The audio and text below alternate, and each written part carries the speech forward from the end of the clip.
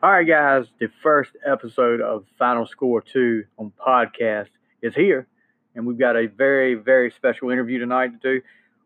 We're going to take you out to the West Coast back in the day, back when I was a teenager, I guess.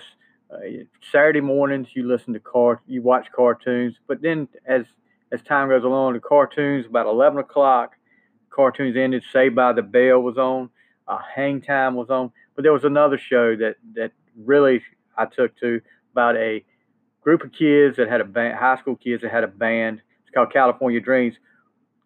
This episode was an interview with Aaron Jackson, who played Mark Winkle. I think he came on in season 3.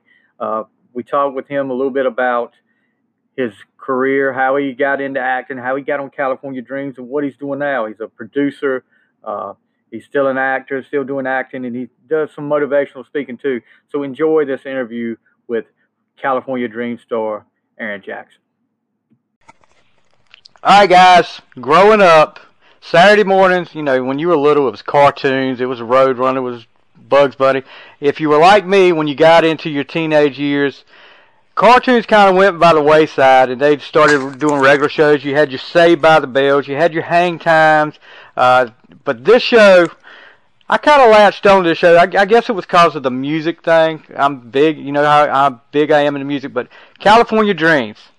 I don't know how many of you remember that show. I'm sure most of you do. I've heard a lot of you talk about it. When I said I had an interview last week with Jake, with Jay Anthony Frankie, I got a lot of good response from that. Now I'm thrilled to say I've got another one from California Dreams. I got Mr. Aaron Jackson, who played Mark Winkle, who was Sly's cousin from that came in. I think it was season 3, or I think it was season 3. Anyway, I've got Mr. Aaron Jackson on the phone today. How are you doing, Mr. Jackson? Doing absolutely fantastic. How are you doing? I'm good. I'm good. A little hot in North Carolina, but that's summertime, so it's been a lot hotter. I'm further south from you, and it's a lot hotter down here. Oh, where are you at? Where are you at today? I'm in South Florida. Oh gosh, yeah, you are hotter than me, so yeah. I won't get any sympathy from you. No sympathy coming my way, brother. So, first of all, thank you for being here. It's really a honor to have you on the show. Like I said, we had Jay Anthony Frank, who was Jake, last week on here, and I reached out to you right after I did that interview, and you were really willing to be on, and I really appreciate that. Well, if it wasn't for radio shows and television shows that are wanting to have us, we wouldn't be anything. So we appreciate you equally as much. Oh, I appreciate it. I appreciate it. So you grew up in Pennsylvania, Pittsburgh, right? Yes, sir. South of Pittsburgh. So were you a sports fan of any sports? Well, of course. I mean, when you're born and bred in the Steel Town, you got to follow the Steelers. Oh my gosh! It's bred into you. Well, let me tell you this, and I know you don't know this, but I'm in North Carolina, and my whole family just about were Redskins fans because that was the closest team by. 5 years old. I'm 45. I'm sorry. I'm 45 now. I've been pulling for the Steelers since I was 5 years old. I am a diehard Steelers fan, so we're going to get along great. With an Iron Curtain, brother, that's what it's for. Yes, sir. Yes, sir. They thought Russia had, the Iron Curtain, but we truly do have the Iron Curtain. We're the only team that continues to find its way on top. So no doubt. And hoping, it is what it is. It is. Hoping we'll get back to it this year. It's right around the corner. I'm really excited about football season coming up. So, yes, sir. Growing up in Pittsburgh, were you how was it at school? Were you an athlete, or did you get into acting early on in school? It was kind of, I had the best of both worlds through middle and high school. I was a wrestler, so I wrestled a lot, and I played soccer, and but I was acting as well. And when I was in middle school, because I was a wrestler and because I was an actor, a lot of bullying, a lot of stuff came out of that. Right. Just because I was, oh, you're a thespian, you dance, you sing, those kind of things. And so I was subjected to a lot of bullying because of that. And it was kind of my life goal from that point forward was to kind of prove everybody wrong. And I know that sounds kind of backwards to say, but I wanted to amount to something. And so I kind of started pursuing hardcore the acting industry when I was in middle school. Okay. And so I kind of went back and forth between the sports, and then I realized, I woke up one morning and realized after my father told me that you are never going to be a professional wrestler with the average height and weight of a fifth grader. So, you know, I was a freshman in high school at that point. So I stopped wrestling I think it was my sophomore year in high school. I never played football. I was too small to play football. I was too short to run track. And I was a decent soccer player, but I wasn't good enough. So I fell in love with this crazy industry of legalized schizophrenia, where I was allowed to think I was a football player. I could think I was a soccer player. I could pretend that I was a doctor. I could be anything I wanted to do as long as I could imagine it. Right. You know, and I think that's the beauty about being an actor is you're allowed to be anything you want. And as long as you believe it, the audience, you know, is going to believe it as well, as long as you convey it and can convince them, you know. So I fell in love with the acting, you know, and kind of it sparked in Pittsburgh, you know, middle school. So when did you decide that, you know, when did you first start going on like auditions and stuff? Was that in middle school too? I mean, I had done some in elementary school, you know, the local commercials here and Right. there, you know, those kind of things. But when I was 11, I got my first big audition, and it was for a small company called Pepsi. And, yeah, never heard of them. Just small, never heard of them, right? Yeah. And it was the Paul Rodriguez series when Paul was one of the spokespersons for Pepsi, and they were doing this whole Pepsi Man kind of thing where, you know, Paul Rodriguez would wear this cape and he would pretend he was the Pepsi Man. And they brought in like a Pepsi Junior, Pepsi Pup, and I was the Pepsi Pup. Oh. So I did 4 national commercials when I was like from the time I was 11 to 13. Okay. So that was kind of like ooh, I fell in love with acting. They're going to allow me to, you know, they're going to pay me money to drink Pepsi and run around an amusement park and get on roller coasters. I was like, wow, and I don't have to be in school for this? That's cool. But shortly thereafter, I had my first audition, like my first major audition when I was 13. I had done my fair share of plays and musicals by that point, but my first feature film audition was when I was 13 for a feature called Lorenzo's Oil. I remember with that. Nick Nolte, Susan Sarandon, Sir Right. Peter Ustinov, and I got cast as Francesco Odoni, which was Lorenzo's half-brother in the film. Okay. And so that was kind of my first big break on camera, you know, in the feature world. And that was the entire picture was shot in Pittsburgh, you know, which was amazing. Pretty convenient. And that kind of, yeah, exactly. And it parlayed into doing five total features kind of back to back. I had done a small bit on Bob Roberts with Tim Robbins. I had done a small bit on Passed Away with Bob Hoskins. And then they did Innocent Blood with Valerie Bertinelli, so I had done a small little bit on that. And then the television TV movie came in, Citizen Kane, with James Woods, and I'd done a small bit on that. So it was kind of like, and they all kind of like snowballed all at one time. You know, it was like I walked into my audition, you know, for Lorenzo's Oil, and it was Jack Nicholson, Danny DeVito, Tim Robbins, Nick Nolte, Susan and George Miller, Valerie Bertinelli in the room. You know, and I'm 13, 14 years old. I don't know who the heck fire these people are, you know, and we're like, do you know who was in that room? That was Jack Nicholson. I'm thinking, who? Who's Jack Nicholson? I didn't know what The Shining was. So I went in there and I booked that, and that pretty much took me from my freshman year of high school with those features pretty much through my junior year, just because of the scheduling aspect of them. And then throughout the course of that, still doing the plays at school and the musicals at school, and taking dance class and acting classes and all that stuff that goes part and parcel with being an actor. And then senior year came around. It's really kind of how my high school went. Right, kind of a blur. Yes, sir. So after you get these big roles, are they still giving you a hard time in school? Like, you were on five pretty big. Lorenzo's Oil was a pretty big deal back then. I remember that. So are they still bullying you in school over that? I mean, because you kind of, they're not doing this and you are.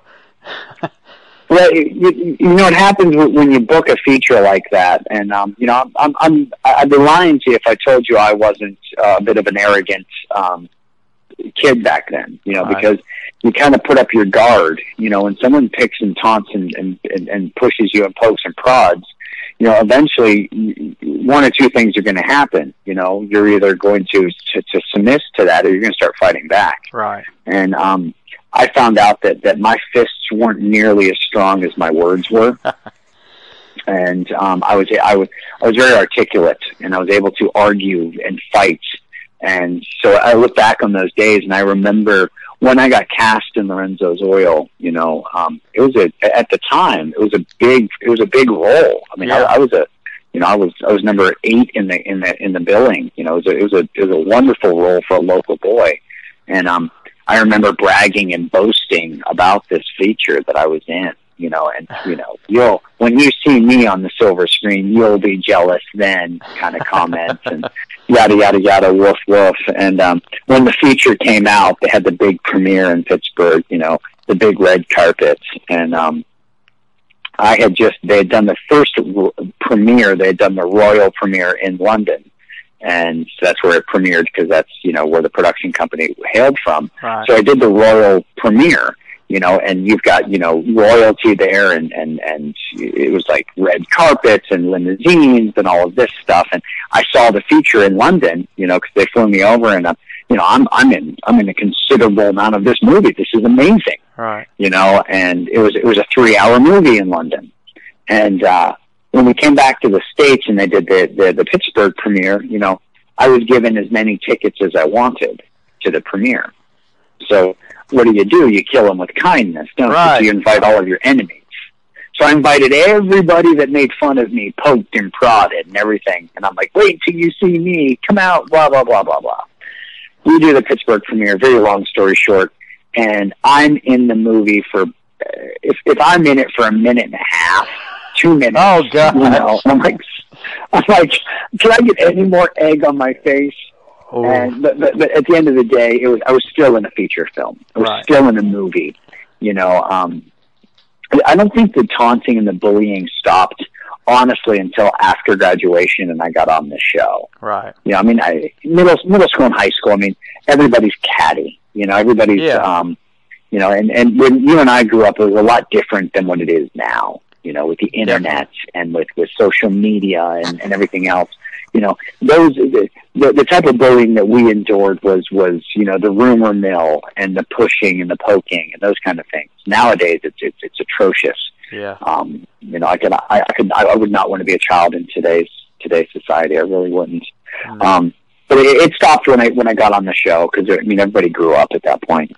So they really did. So were you into music in high school? Did you play an instrument?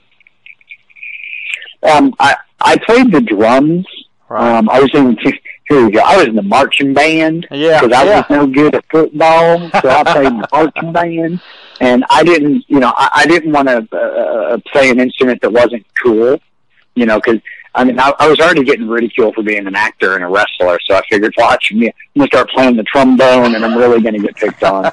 No disrespect to the trombone players out there, but I figured, what's the coolest instrument? I'm going out for the drum line. So here's me, freshman year. I walked in there and I got my sticks, and I'm ready to audition. I want the snare. I want the quins. I want the triplets. And Bob Dell, which was our music director, goes, "That's cool. You see those big silver things over there? They're called cymbals. Learn them." I'm like, son of a biscuit. So freshman year I played cymbals. Sophomore year I played the bass drum, but I got the smallest one because I was the smallest guy. Right. But junior and senior year I played. I was on trips. my junior year and my senior year, I played quads. Okay. So I was a drummer, but I love for music because of my father. My father was an old jock back in the days. He was a DJ, and I kind of grew up on the radio. Oh, and really? My father used to do 50s. So my love for music when I was, in the mid 80s was not, Oingo Boingo and Wham. My love in the 80s was this small band called the Beatles. Oh yeah, and, definitely. And I loved the Del Shannons and the Four Tops and the Four Seasons and Diana Ross and all the old doo-wop stuff. Buddy Holly, and so that was my kind of era growing up through my father. So that was my music, and I got picked on by everybody because, oh, you're listening to Sgt. Pepper? What is that? I'm like, dude, you have no idea. This is iconic.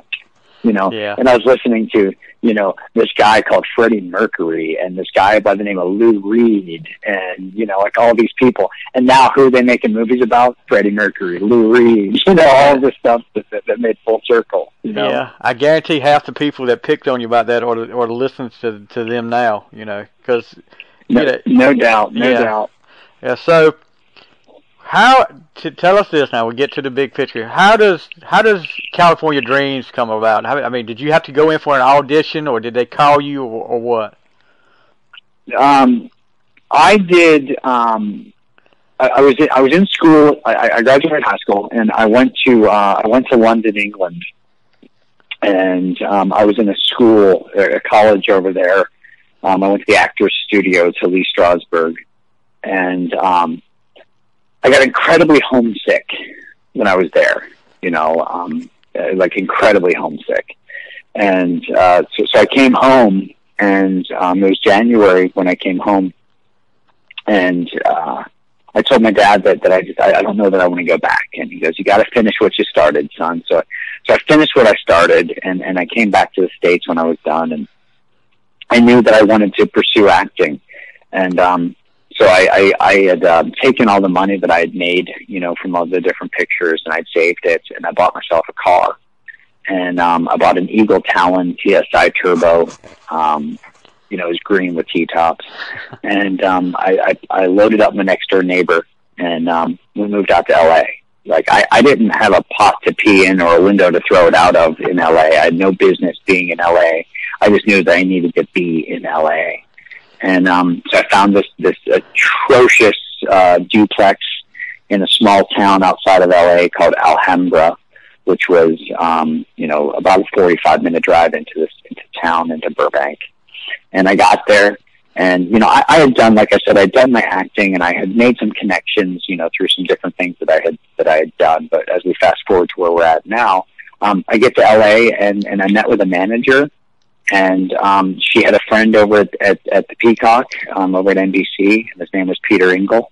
Oh yeah. And she got me an audition, and I was one of 500 kids that was auditioning for it. And that day, I auditioned for California Dreams. I had also auditioned for another show called Party of Five. Oh yeah, I remember that. And Scott Wolf and I, both auditioned for the same roles on both shows. And if you go back and look at both Scott and I in the 90s, Scott and I had a lot of similarities. We were the same height. Our hair was different. He had a little bit more of a wavy hair, where mine was more of a feathered coif, for lack of a better term. And we both got callbacks on Dreams and on Party of Five. And then we both got another callback on Dreams and Party of Five. And then we both got our screen test, our final audition. And I remember walking out of it, and out of the Dreams audition, and I went straight up to my manager's office, just to kind of let her know how it went. And it was a 15-minute drive, 20-minute drive, whatever. And by the time I got there, the network had already sent over the contract for Dreams. Wow. And they had offered, it was 39 episodes, and Party of Five was still on the hook, but I knew that Party of Five was only going to be a pilot plus 5 eps. Right. And 39 episodes versus 6 episodes. You know, hindsight's 20/20 because Party of Five ended up doing 108, 109 episodes, whereas on Dreams, you know, we didn't do that many. But so that's kind of how that came to fruition. I mean, I had to audition, you know, and then they once I got cast, they asked that same question you did. Do you play an instrument? I said, I played the drums. And they said, do you sing? And I said, well, I did back in high school. And they said, do you still sing? I said, I did back in high school. And they said, do you have anything of you singing? So I sent over my I sent over something that I'd done in high school. And shortly thereafter, they cast Steve Terrell to do my voice because apparently I wasn't good enough. And you know, it was one of the biggest misconceptions, and that was the one thing I didn't like about the show, is that for so many years, you know, everybody thought that Mark Winkle, you know, Aaron Jackson was this amazing singer, and I can sing, but I can't sing as well as Mark could. You know, not that we were lying to the audience, because you know, no one ever asked. So right. It's that old adage, don't ask, don't tell. Exactly. Kind of thing. But when someone asked me, I'd straight up say, yeah, no, I can't sing like that. Like, no. But that's how that kind of came to fruition. Yeah, I would tell you this, you know, talking with Jay last week and you today, I would say y'all played it off well, because I could not tell that you were not singing. Some of the stuff with some of them on the instruments, I could, you know, going back looking at it now, I say, well, I don't know if they're really playing that or not, but you know, there's 4 episodes where I play the drums, like you know, when Tony William was singing like Next Big Thing and a couple other songs. I'm actually in the back. I'm actually playing. Like that's the one thing I'm taking credit for. I'm actually the cymbals had mufflers on them, and the bass drum and snare had mufflers on them. But I'm actually playing, and I'm on beat with what you guys are hearing as the audience. Right. When it came to me playing the keyboards, my left and right hand, they went up and down. Sometimes I'd move my finger to another white thing or another black thing, which I had no idea what the hell they were, pardon my French. You know, and I'm sitting there, but the camera zoomed in so close to us that all you really saw were our shoulders moving. Yeah. And you know, and Jay, I love him to death, one of my dearest friends. He played the guitar. He did. Yeah. But he wasn't playing that music. You know, Kelly, Jenny, and William, you know, they all sang. You know, they did. You know, Kelly and Jenny are 2 of the most beautiful voices you've ever heard. Right. William's got an amazing voice. But, you know, for Jay and I, you know, they looked at Jay and I as the heartthrobs. Yeah. You know, that's really what we were. We were the eye candy for the girls.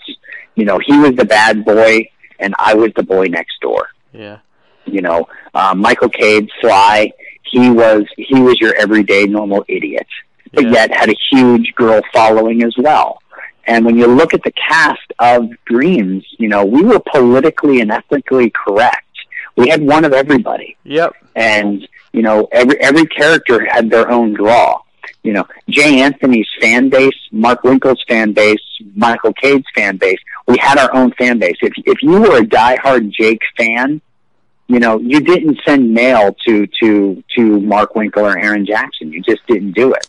But the hundreds of thousands of kids that sent it to Aaron never sent it to Jay.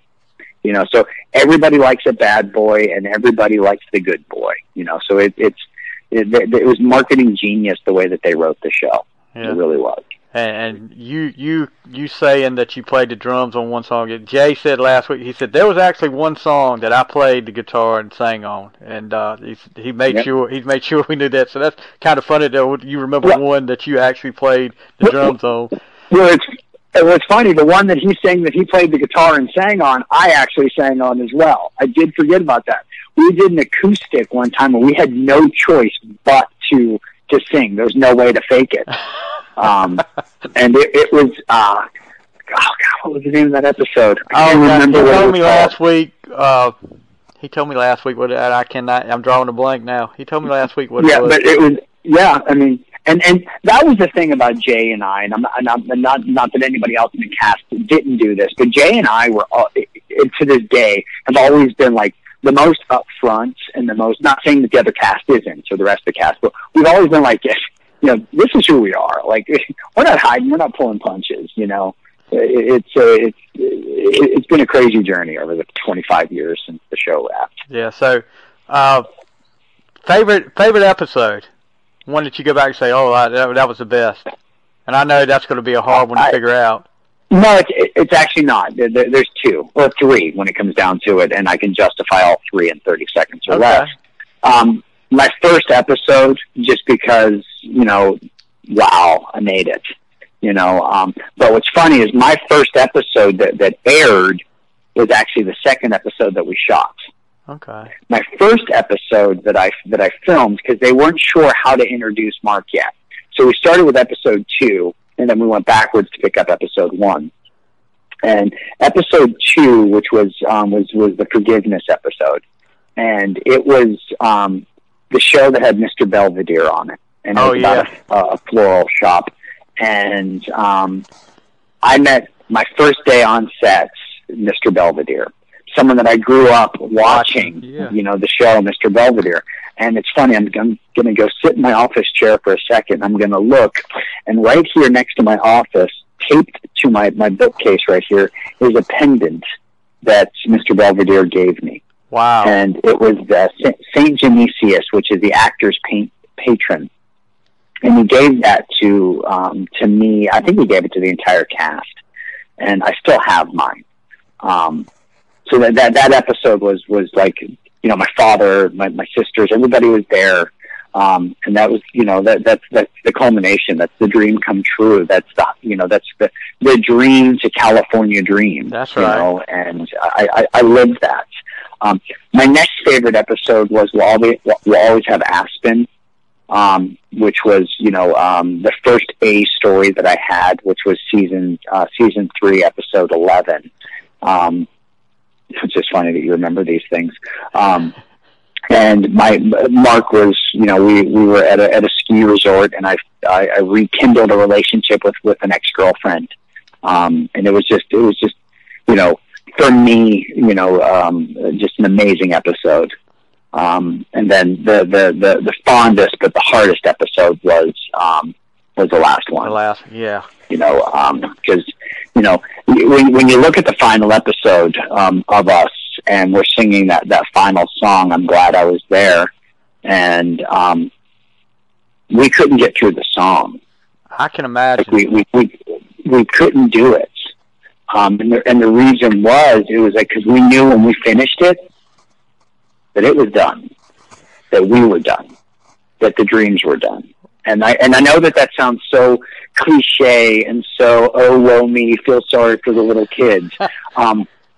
But we were a family, and when you listen to that song, like, and you listen to the words of that song, it's the tagline is, "I'm so glad I was there." There are people, there are places that you'll never forget, and it's like we're like, I'm getting choked up thinking about it, and this is 25 years later. Like, we spent day and night doing this show, and when we weren't doing the show, we were hanging out, and when we weren't hanging out, we were on the road together. Like, we were a family. And then all of a sudden, some little executive producer sitting in an office that really doesn't look at this as a family, it looks at this as a job, is getting ready to basically take all of these kids and foster them now. We're just going to foster you out. You're no longer a family. Yeah. And, like, from that perspective as an actor, it's the hardest thing to let go. You go into, PTSD on stuff like that. So that was the best and the worst day of filming. Yeah, watching that last scene of the final episode, there's so much emotion in it. You can tell it. I mean, just when y'all were up there on stage doing the song, and actually that song is on my iPhone, because I go back and listen to that every once in a while. And I told my daughter, as far as every year at school, they have a senior slideshow that I put together for the senior class that played at graduation.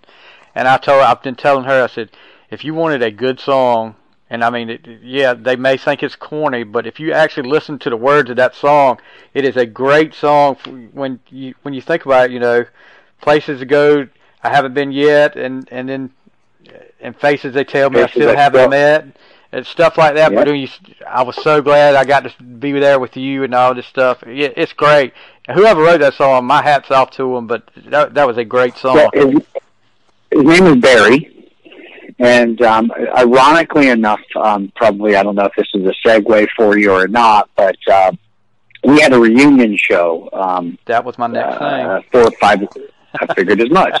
We had a reunion show 5 or 6 weeks ago, whenever it was, in L.A., and William, Kelly, Jenny, myself, and Michael all got together. The only missing element was Lorena, Diana Uribe, and Jay Anthony. Yeah. Jay Anthony, as you know, is in Australia, so...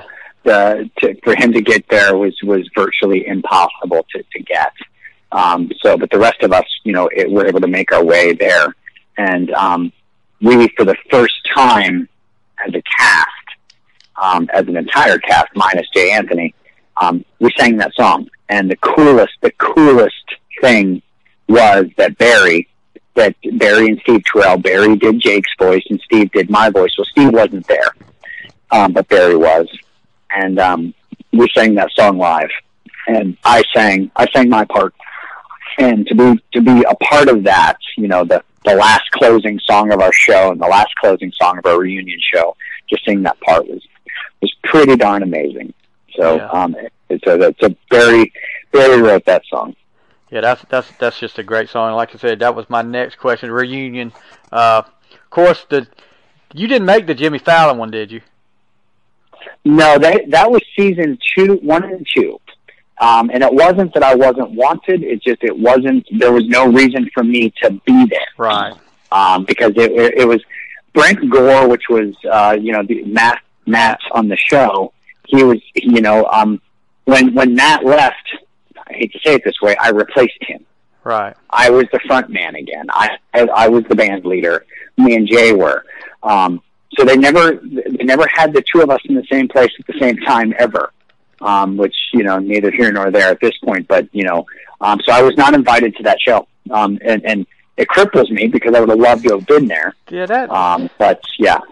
Because I always wondered about that because I watched it. They did the whole Saved by the Bell thing. Then they did the California Dreams one. And I watched, you notice who's not there. But that, it seems like they would have wanted you. I mean, I'm not saying that you weren't wanted there, but still, no matter whether you replaced Matt or not, you still were a big part of that show. Matter of fact, weren't you on just as much as he was, or more? I did more than he did. Yeah.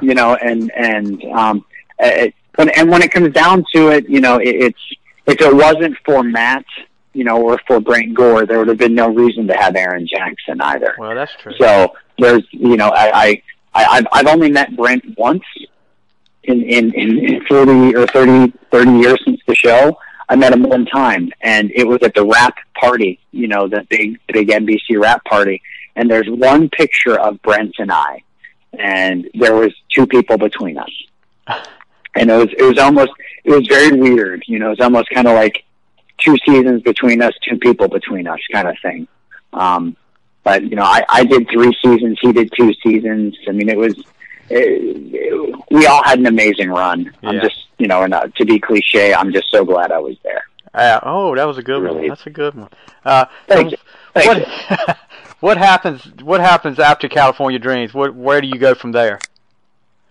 I signed a picture to do a small feature called Children of the Corn with Eva Mendes, which was her feature film debut. So I did that, where I played Zane, which was a pretty decent film, pretty decent following and everything that was going on because it was the Children of the Corn franchise that was going through. And it was Ethan Wiley was the director, and it was a big feature. Alexis Arquette was on it, Greg Vaughn, Eva Mendes, Stacy Galloon. It was a decent film, and a decent cast and decent casting director and everything else. So with that said, when we finished that film, we were kind of thinking that we're on top of the world, this we're going to franchise and go out. And, like any other picture, like any other feature, it kind of hit or miss. And it did well. It never went to the theaters, but it did well in production, and then went to VOD, and now every Halloween season it comes about.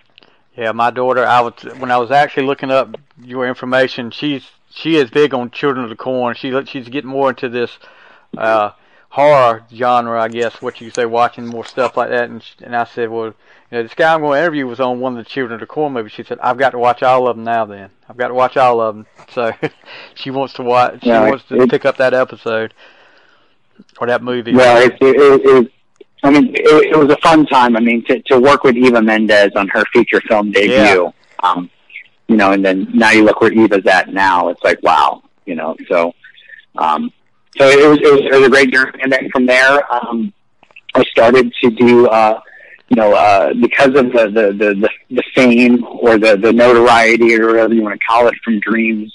I started in this little market called the independent market, and I started getting offered all these little indies, and that's when like the indie market was really taking off. Right. So I did a handful of indies, that were decent paychecks, really good paychecks, but budgets for the film weren't really so good.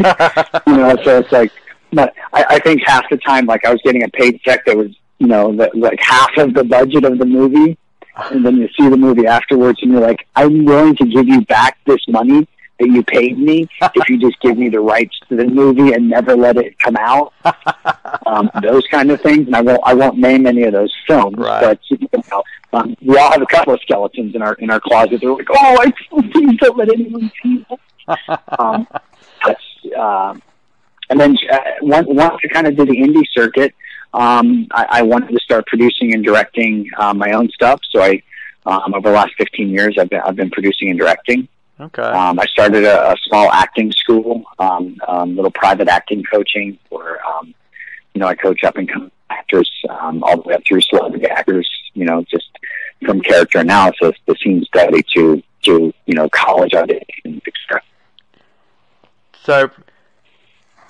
What is this? You were telling me the other day you just finished on a movie. What's that movie that's coming out in 2020? Yes, sure. I just wrapped a feature called Todd, and it's with SFN Productions as well as my company Dangerous Curves and Pain Productions as well. 3 production companies. And I helmed this. It's a psycho thriller. I play Dr. Miller, and long story short, without giving any spoilers, I got a patient that's kind of been with me for 3 or 4 years, and he's not getting any better, and I'm just medicating him, and I'm just kind of reluctantly having to see him every session, every week. He's not getting any better, and I start throwing him to the wayside, and kind of getting what's left of his brain to kind of go crazy, and stalking me and my family, and starts stalking a woman in town, and kind of takes a turn for the worse kind of scenario. Okay. And in the midst of all that, I'm in the process of almost losing my wife and losing my daughter, and because of Todd and his erratic behavior, somehow maybe that makes a turnaround in the end. Okay, we'll have to look for that one when it comes out. It's coming out in 2020. Yes, sir. I'm perfect wood. Okay, and also you do some speaking, public speaking, and you've actually got a program that I'm really interested in, a Dangerous Words program. Tell us a little bit about that. I own my production company is Dangerous Curves Productions, right? And I started Dangerous Curves 15, 20 years ago. And it was A, to have a production company, and B, to play on the word Dangerous Curves. Right. When we were on the show, they wanted us to do public appearances like Mall of America and go out and meet and greet with our fans. And that was awesome. But my thing was, if I'm going to go out and greet, my words are going to be a lot more important to somebody than my signature. Right. So I came up with kind of this idea in the back of my head. What's the biggest problem with youth today? And that at the time was drinking and driving. So I started Dangerous Curves. Life on the roads of dangerous curves. Every head there's a curve ahead of you that can be dangerous, kind of scenario. Dangerous curves on the road of life. And started going around the country talking to kids about the effects of drinking and driving. And because of that, it kind of parlayed into one of my students saying, you know, Mr. Aaron, you've got quite the voice, and a lot of people listen to you. Why not do something else? I really think you should do something about bullying. And wow. And then that sparked into the Word program. And what my Word program is, in a nutshell, is I go around to the middle schools, high schools, and elementary schools, and I talk to the kids about bullying. Not just don't bully, that's bad. I talk to them about the effects of bullying and what cyberbullying is, and how it actually, you know, how people in schools are actually promoting bullying. You know, by putting somebody down and somebody laughing. You know, you're helping that bully. You're feeding that fire. So, you know, I do a lot of role play, and, you know, for the first 15 minutes of my 45-minute speech, without the audience knowing it, I'm bullying somebody in the audience. I'm picking on somebody. It was so bad that I'm doing it in a comedic fashion that everybody's laughing with me. And then when I ask the question, how many of you guys have ever witnessed bullying? And they all raise their hand up in the air. And then I ask them after that, I say, how many of you guys have ever encouraged bullying? And all their hands go down. And I say, put all your hands back up, because while I was picking on this little girl in the front row, each and every one of you laughed at one point or another, did you not? Oh, yeah, that's bullying. You allowed me to bully. You helped me bully this young lady. And I put it in such a perspective that they see it firsthand. And then I bring this little girl or boy up on stage, and I apologize to them, and I let them know they knew about it prior to me doing it to them, because we had already discussed it.